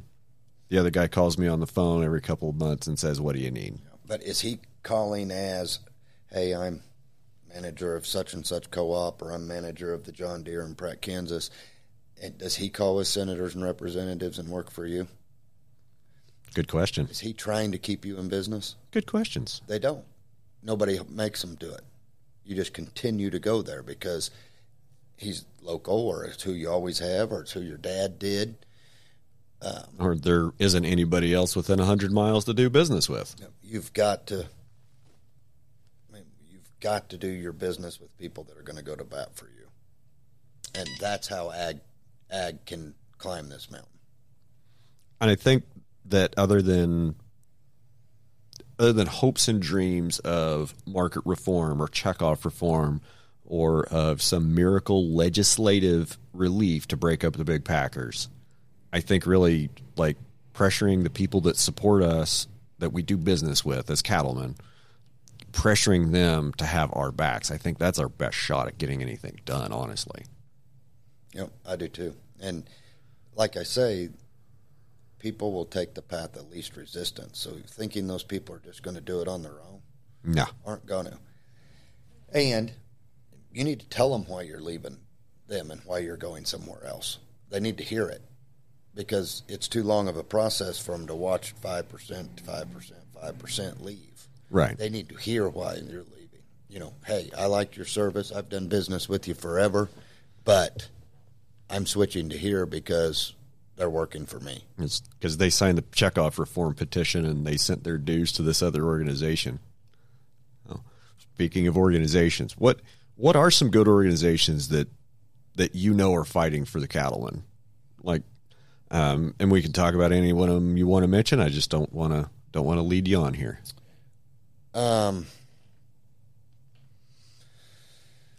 You know, RCAF. I'm a member.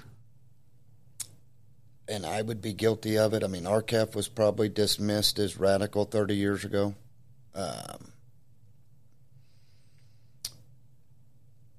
But as far as an American rancher, their efforts and their policy and what they want probably align better for the American producer than anybody. And then, quite honestly, if you fast forward 30 years from when you thought they were radical, they were exactly right. So they were really ahead of the game.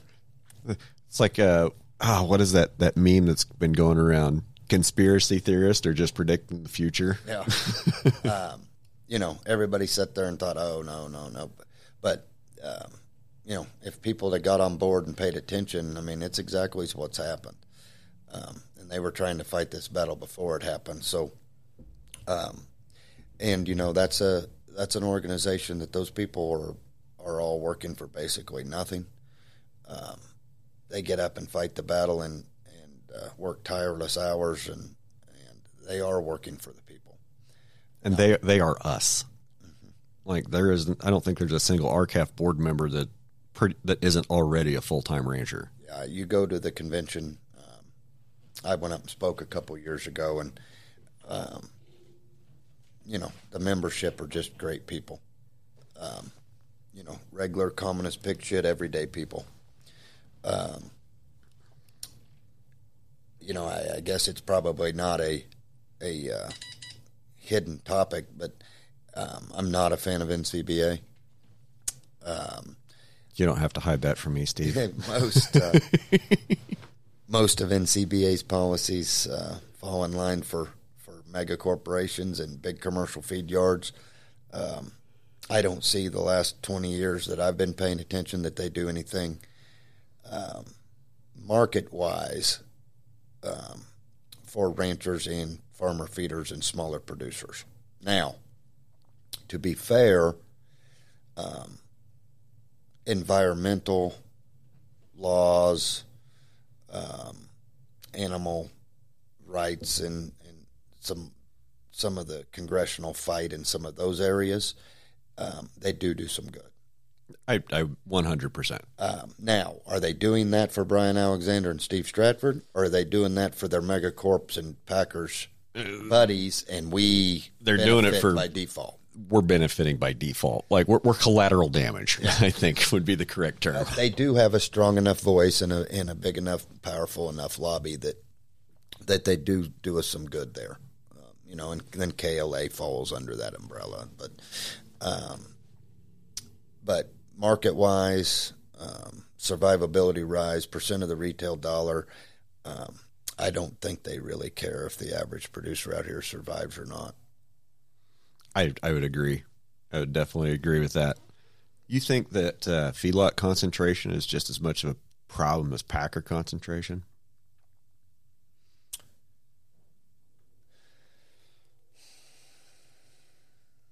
No, it's not as much of a problem. If feed yards would have remained smaller, would we be in some of the problem we are? No. If farmer feeders had remained more prevalent, because you wouldn't have had the economy of scale to make the AMAs so enticing and the formulas and have so many of these cattle that are unpriced and handed to them that keep them out of the market. More feedlots means instead of one guy going to buy 8 loads, it's 8 guys going to buy 1 load. So the AMAs and the formulas basically actually has allowed the packers to actually own less cattle and less feedlots themselves. You know, they used to have to own them, and they used to have to feed those cattle in order to have pawns on the chessboard to use against you in the cash market. Now they have the people that have the AMAs and the formula cattle. They're doing that for them, you know, feeding 200,000 cattle and working on X amount of margin, and they're supplying those cattle to use against you. Can you explain how that formula marketing arrangement works? Well, they're tied into one packer. Okay. And those cattle are priced at, you know, the Western Kansas average plus. The plus is the question. Right. So what is Western Kansas average, and how do they figure that out? Yeah, the Western Kansas average is off of, you know, the average of the cash market, which is hard to establish a lot of weeks. Now, so how do we establish the value on the cash market when there's not a lot of cash trade because everything is on the dark market of AMAs? For the naysayers of the fact that more cash is not good for the market, I would use the last 5 months comparison. I mean, if you want to reverse, my timing's going to be off here, but if you want to reverse 8 weeks ago, we were probably still stuck in the 126 hole for fed cattle. Sounds about right. Boxed beef was probably 310, 315. That's about that, yep. Probably we're trading. There's no producer hiding over there to fact check. It's like on Rogan. I'm not that good yet. Probably 30 to 50,000 a week cash trade. Okay. Last week we traded almost 100,000 cash trade. Wow. Been 80,000 plus since we broke out of that 126 hole and went to 140. Huh. That can't be a coincidence at all. Yeah. You know, I think what probably let that happen was the feeder cattle in August was really good. And so, and the board broke after about the middle of August when all those grass cattle went on feed. So all the cattle that come out of the Flint Hills and the long seat, you know, July 15th to August 15th placements, those feeder cattle were really high. Right. They were never hedgeable. They were never contractable. Okay. Profit. Probably not even at $100 loss for the 2 months after purchase. And so none of those cattle were contracted and handed to them. None of those cattle, very few of those cattle were hedged because they were never hedgeable. And so when it came that those cattle were on the show list, everybody was hard to deal with.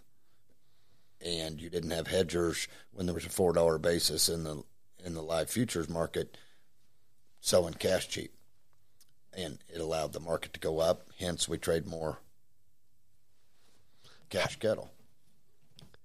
So if we're trading, you said that it was 100,000 a week?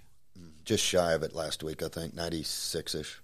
So that's, and we slaughter what, about 660,000 a week is average U.S. slaughter.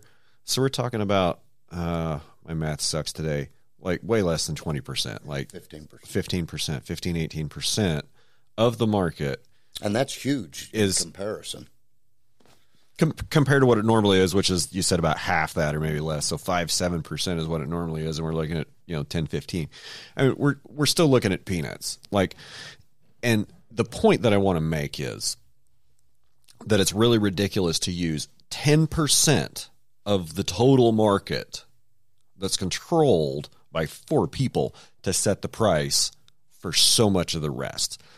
And it's really, I can't understand how people will look at that situation and say, well, the Packers don't control that. They don't have, that doesn't affect price. Exactly. Anybody should be able to see that small amount of cash trade, which is the basis of the price for all of these dark marketing agreements and AMAs,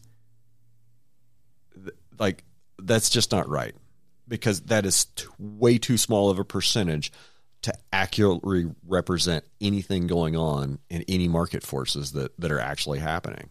And then a lot of weeks back when you're in the threshold of trading 35 to 50,000 cattle, it is the below average cattle if you consider the 600,000. And that's so the other part of it. Naysayers that want to go to the grid and want to say that you're getting these premiums. But if your base is devalued 15, 20, 30%, are you really getting a premium? Mm-hmm. You're just getting a payment for handing them to them. Right. You're getting a payment for providing them the scheduling power. I mean, they're basically giving you a payment to throw everybody else under the bus. More or less. And they don't care who gets thrown under the bus. Like, they don't care because they don't have this. It's not their skin in the game. They're not the ones that are having to pay for it.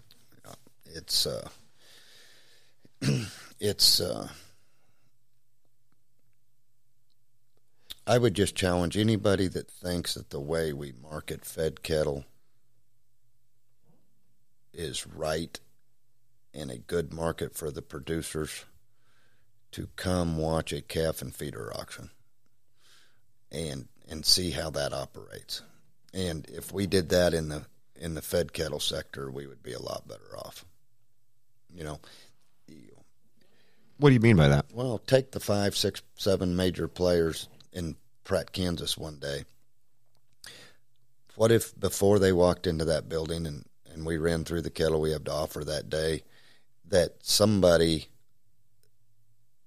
the Friday before give them 80 to 85% of their needs based off the price they walk in there to give.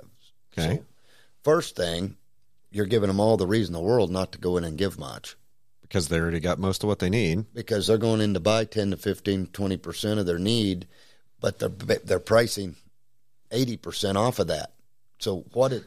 Yeah, they price the 80% that they're paying a premium for off the 15% of the bottom of the barrel. So why would you want to go in and give all that you could give for one, or, you know...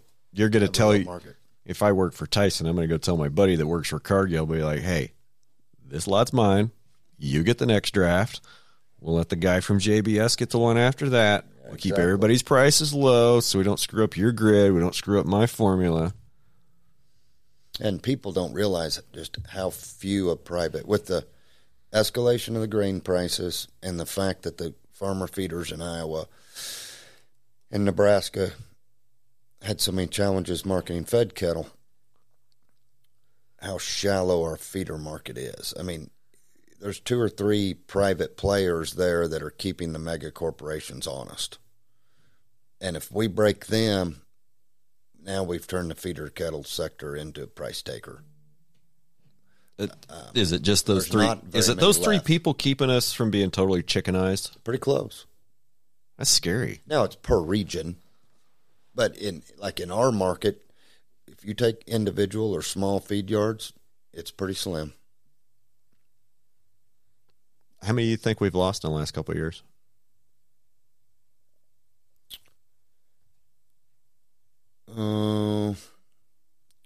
Probably 15% in the last couple 3 years of a weekly player, maybe 20. Just for example, are they aging out or quitting, or some of both? In Iowa, aging out. Grain got high; they could sell their corn at $6, $7 and not feed cattle. Right. And like I say, challenges of marketing their fed cattle in the last 3 years financially took them out. In August, September, October, when there's not a lot of yearlings around, was the market good without them? Yeah. In February, March, April, May, we're going to miss them in there because we're going to have a lot of supply. You're going to see huge bases of those cattle that without the competition in there. and I hope something changes that they come back into the market. But like a farmer feeder trade in Iowa, the last year, we've probably lost 85% of them. Wow.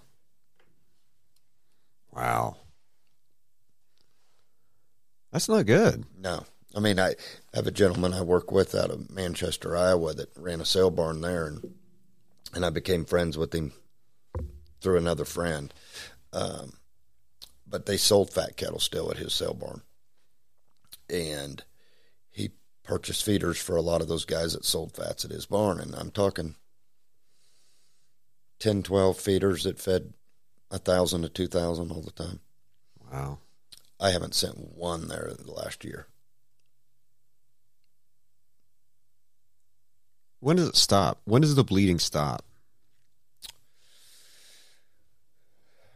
It either stops when we do something to take our market back, or it stops when they all get big enough that we're all working for them in some margin dictated. Seen that coming. Seen it coming where we're all kind of an employee at Tyson or Smithfield. It was several years ago, and it was one of the things that pushed me down the road of owning cattle. Okay. Do I stay a custom grazer my whole life and just be content with a small piece of the pie, or do I get involved? And do I be a part of this business that I'm kind of at the edge of? Because the longer I stayed a custom grazer, the more I could see how that business model would work long term. But I could also see where I definitely, where I would end up, which is I would end up with a long-term deal with probably a feedlot that was the same every year, and it was consistent for both of us. And there's benefits in that. Like, there's stability. We all crave stability, especially as a small business owner. Like, the thing you want the most in your life anymore after you start that business is you want stability again. Stability of your cash flow, stability of your expenses. And that's why that's why people get big. That's why people get out. And I saw that in my future, and I said, that's not really where I want to go with my life. I want to have more control over what I am doing than just being like a middleman to take care of somebody else's livestock for a little bit. Does that make sense to you? Excuse me. So I guess what I'm saying is, I'm invested, and I'm trying to do these things to help rebuild our economy, to help our communities. And like we talked about earlier, I think one of the best things that could bring back some profitability and some attractiveness to our rural communities is smaller packing houses, regional packing houses. Let's put one in every small town in America and not run them to 100%. I mean, run at 50, 75% capacity. So if we do have an event, we need to process some more animals, it's not a problem. The guy in the next town over, his place burns down, the next three nearest towns can spread the load. And we don't have something to happen like when you have the Tyson fire and one of the 4 largest plants in the world shuts down for a couple of weeks. Yeah, it's a consumer problem. I mean, and it just like with us. We talked about how as producers, how we can get people on our side. We vote with our dollar.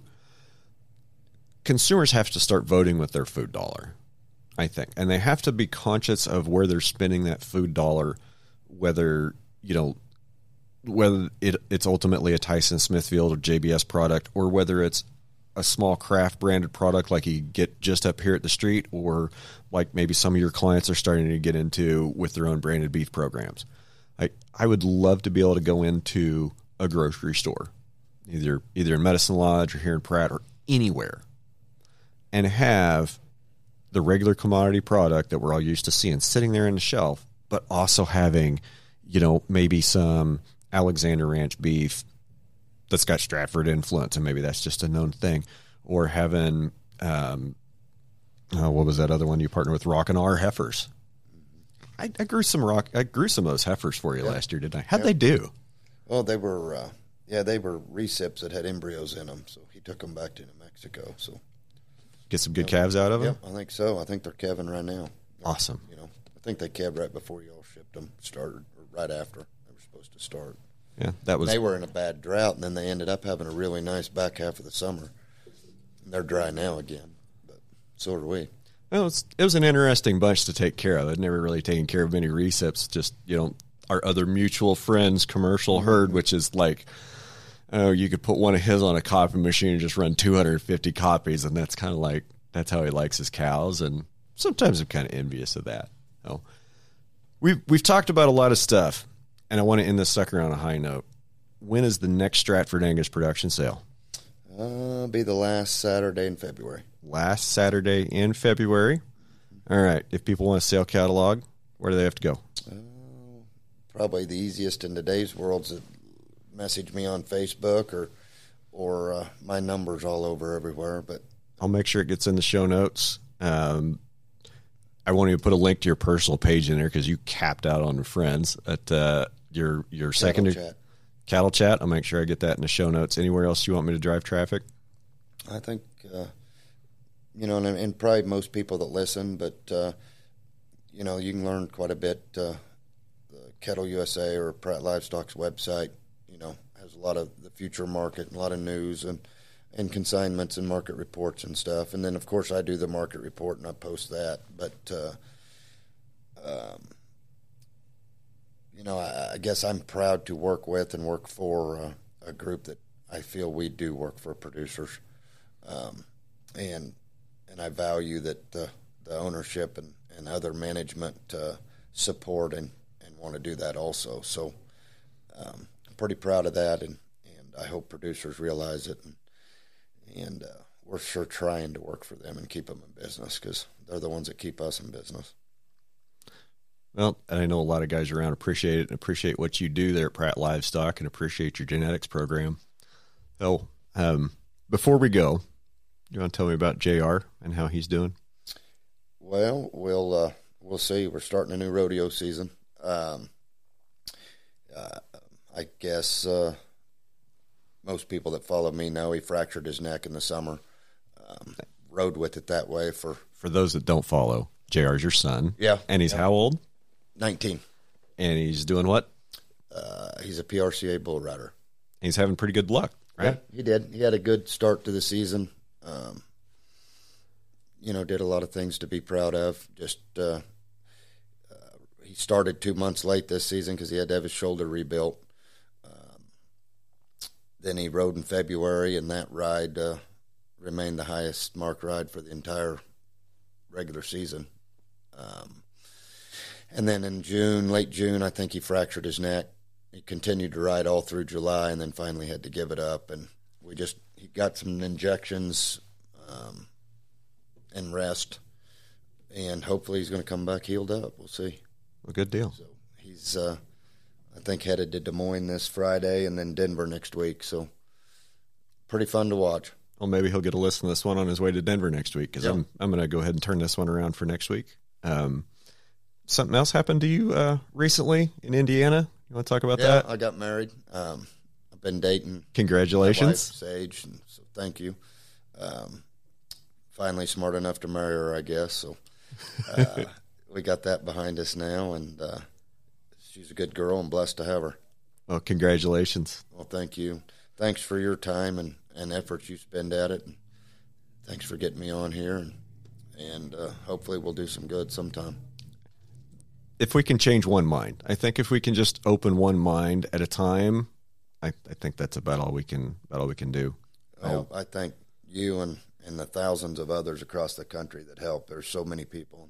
Some people get more exposure and have a position to get more exposure, but producers should feel pretty thankful and grateful that there is so many people out working for them. And if they'd just hold everybody else to the same standards they'd hold their kids or their spouses to work for them, we could do something pretty special, I hope. I'd agree with that. Is there anything that you want to get off your chest I forgot to ask you? I don't think so. I just, I'm thankful to be in this business and this community, and I want to see it continue to thrive, and I want to see the people I work for and work with continue to be able to do what they love. So I think we need to work at some changes to make that happen. So that's why we do it. And I think over the last couple hours we've talked about, what people can do, and not just they themselves they can do. Call your legislators, put pressure on them, talk to the people that you do business with, and pressure them to fight for you. And if they won't fight for you, take your dollars somewhere else. The consumers get to choose who they want to support by voting with their food dollars. Us producers, we gotta support the people that are supporting us with our dollars. And look what ag will do. You experienced it in your country with a fire. Just recently had one northeast of here. Oh, terrible. Look what the ag community does in situations like that. They need to start looking at their business as a disaster, and their voice and their fight and what they do helps that person that they would help if he had a fire as much as the load of hay after a disaster. Yeah. So we need to look at it as a crisis situation. And, if ag would do what they would do for their neighbor and their friends or their peer in another state facing adversity, it would be amazing what we could get done. Yeah, because you hear about a fire. Oh, there's a big wildfire, 300,000 acres. That's all somebody needs to hear. And they're like, well, I'm going to go donate a load of hay, or they're writing a check to the KLA, which is great. But we need to think about what we can do to help each other out when we're not in crisis, or when we're not in like a highly visible crisis, because we're in crisis. Like our industry is in crisis. Exactly. And we're a powerful group, and nobody works harder. And if we could just kind of get a common goal, and like you say, if we would realize that we're in crisis mode and everybody needs to do everything they can to save our business, it would be amazing the power we have. I hope we're around to see it. Yep, I do too.